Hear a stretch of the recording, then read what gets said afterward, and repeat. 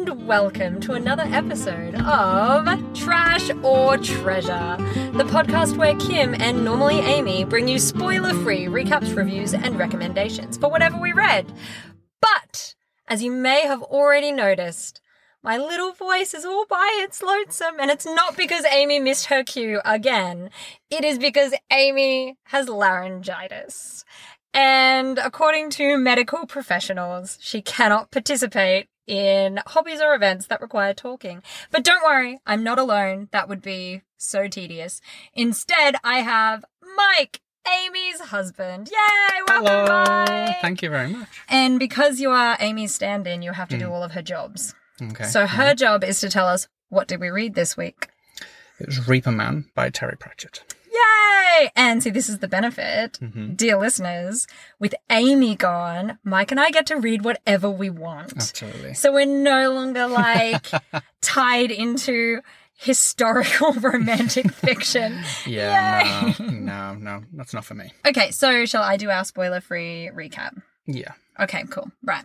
So we've done a Terry Pratchett before. This is still in the Discworld series. It's a bit of a way in. I want to say it's like book 11 or something like that. Yeah, that's about right. Yeah. That's about right. So the world is quite established. And this is the second book that focuses specifically on the anthropomorphic personification character that is Death in the Discworld, right? So he's exactly what he sounds like. So he is a personification of the idea of death, created essentially by humanity's shared belief in and kind of, importance placed upon death as a concept.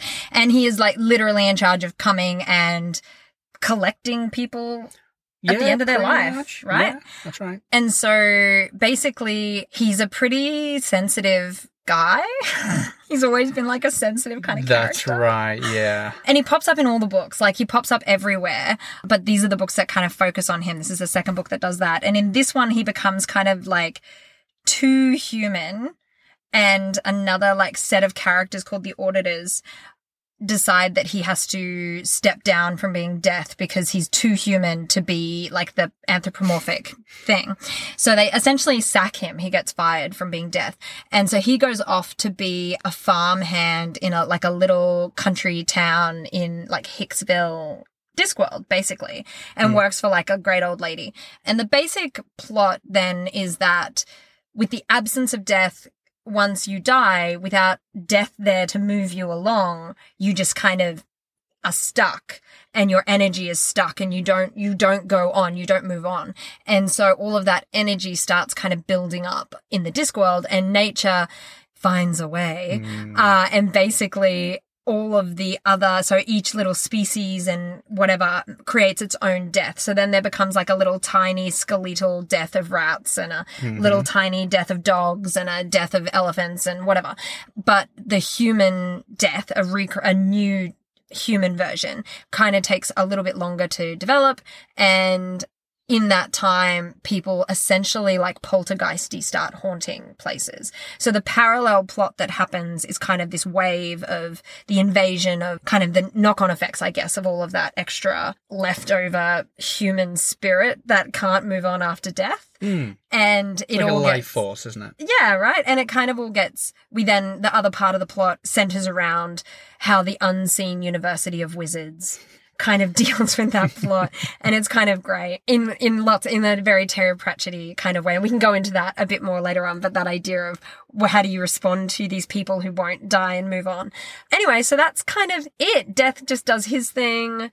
Lots of other little deaths kind of turn up, and the Ankh-Morpork, the big city, is kind of overrun by people's life forces, and solutions must be found.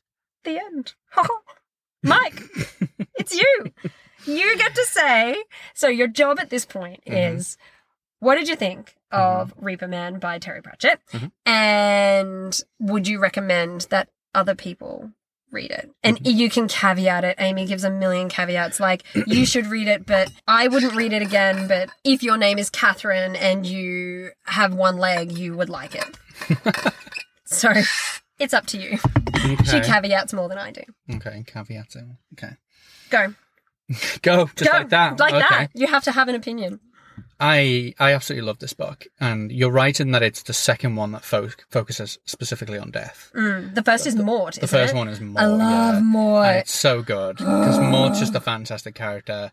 Death's just He's a Death's fantastic apprentice. character. If you've never read Mort, I would hardcore recommend Mort. It's so good. It's so good. Anyway, carry on, sorry. It's fantastic. And so, yeah, you're right. And Death is essentially more human than human in a lot of ways. Yeah. And that's obviously, as you said, why he gets fired. And for me, it's just Death's always one of these great characters in the Discworld novel set, but he bumps into, we bump into all these other characters, and I love the way Terry Pratchett introduces them through Reaper Man, like people you never meet, and then you potentially meet them again later on. Yeah, you do. A lot of them are recurring. Yeah, absolutely. And they're just so well described. They're so vibrant, the characters, and I love as you said it before about the Unseen University and how they resolve their arc. It's just hilarious. It's so funny. The wizards are the best. I love so it. good. And because like coming from a teaching background, my favorite thing is the thing that flows all the way through, which is all of the wizards and the lecturers in the university just want to have nothing to do with students, nothing to do with people. They just want to eat food. They just want to eat food and read survive. books and be left alone. Yeah, they want to survive, right? Because the only way to get to the next stage is to step into literally the shoes of the next wizard. Next dead man. Yeah, so it's just hilarious. So their arc is amazing. And then my other favourite arc is the Fresh Start Club. Yeah. So good. Not going to go into too much detail on that, because I think people should unfold naturally for them when they read the book. It's fantastic. Broad strokes, it's essentially like, I love that he came at, well, what do you do with all of these people who died but didn't go away, and that because Ankh-Morpork is kind of this really not progressive, but it's this kind of metropolitan satire. Yeah. The Fresh Start Club kind of deals with like your rights. Pretty much. What I mean? Like you need it's literally a living undead rights activist group. Yeah. Where the guy running Red Shoe is like, he's so good, trying to reach out to these people who are freshly dead but still living and being like, you have rights. Yeah. don't let the citizens of Ankh-Morpork push you around. Yeah, that's exactly you right. have rights. And it's just so good. It's just brilliant. I think, it's highly recommended for me from my perspective. It's definitely, I'm most of the way through the Discworld series now, and it's one of my favourite books, without a doubt. Yeah. The Death ones are always great, so yeah, it's highly recommended from me. Yeah. Now you have to ask me. I don't just offer my opinion willy-nilly. Okay. That's your role. But what about you? So, I have read the whole Discworld series because I started when I was 11 or something ridiculous. And this is still one of the ones I come back to. This one, Mort, I come back to. There's other ones about Death's granddaughter and the auditors come back in that one. And that's one of my absolute favorites. So yeah, anything around Death is just the greatest. And I love this book because one of the things that Pratchett does that always kind of keeps me coming back and being really excited to read his work is he comes at things from an interesting angle, like the human rights kind of side of dead people, right? But I enjoy that when he has these books, particularly Small Gods is another one that's the same, when he comes at things that are deeply important and fundamental concepts, but they're essentially a human construct. Like we invented this kind of construct. And so all like our society, because death is a thing that happens to everybody and is fundamental and accepted and just a part of it. It's natural and unavoidable, at least in our world, not so much in Discworld once you get rid of death. But if you were able to remove it, if death went away all of a sudden, like it does in this book, then so many things that are just systems and bureaucracy and day-to-day fabric of our lives would also be ruined. Yep. You know what I mean? And I love that he takes it, instead of taking it from like a zombie perspective or something like that, it's more like, no, these are just average people. And when you died, I should have inherited all your stuff. And it's like, but I'm still here, so that's still my stuff. And it's like the fabric of society starts to kind of shift because death's not there.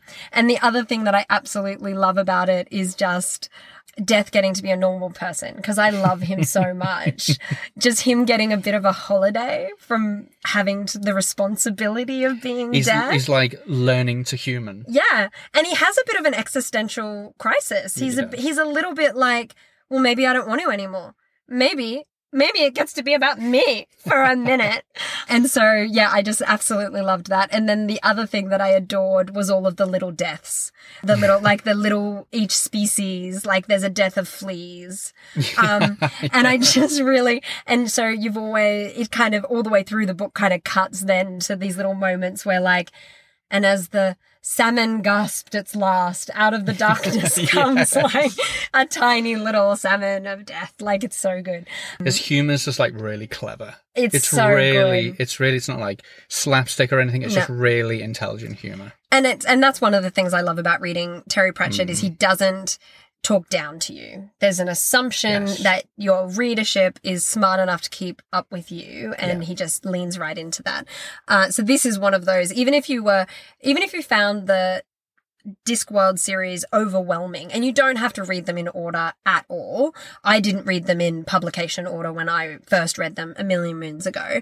I would highly, highly recommend just even the death. There's about I think it's even more than a trilogy. I think there might be 4 or 5 that focus particularly on him, but I would recommend going and reading those. Even if you do nothing else, they are hilarious, and his kind of little world sits apart enough for you to dive in. But I would highly, highly recommend this. I even prefer this to Monstrous Regiment. For people who have heard our episode on Monstrous Regiment, I prefer the Death series to even the Sam Vines Monstrous Regiment stuff. I absolutely love, love, love that character. Yeah. He just cracks me up, and I just want the best for him.